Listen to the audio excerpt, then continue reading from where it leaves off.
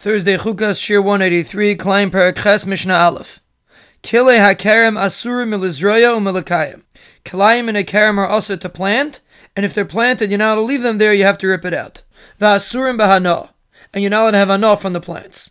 Kilei zroim, but kilayim of regular plants, asurim milizroya u'milakayim, you're not allowed to plant and you're not allowed to leave it there growing. U'mutarim ba'achila, but you're allowed to eat it. V'kol shekein b'hana, and you're allowed to have hana.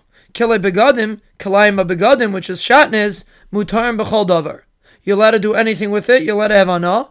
Ve'inam asur melam milubush. The isur is only that you're not allowed to wear it. Kilei behema, kilayim of animals, mutarim legadol l'lakayim. You're allowed to raise them and keep them. Ve'inam asur melam laharbia. You're just not allowed to put two different minim together. Kilei behema asurim zeh.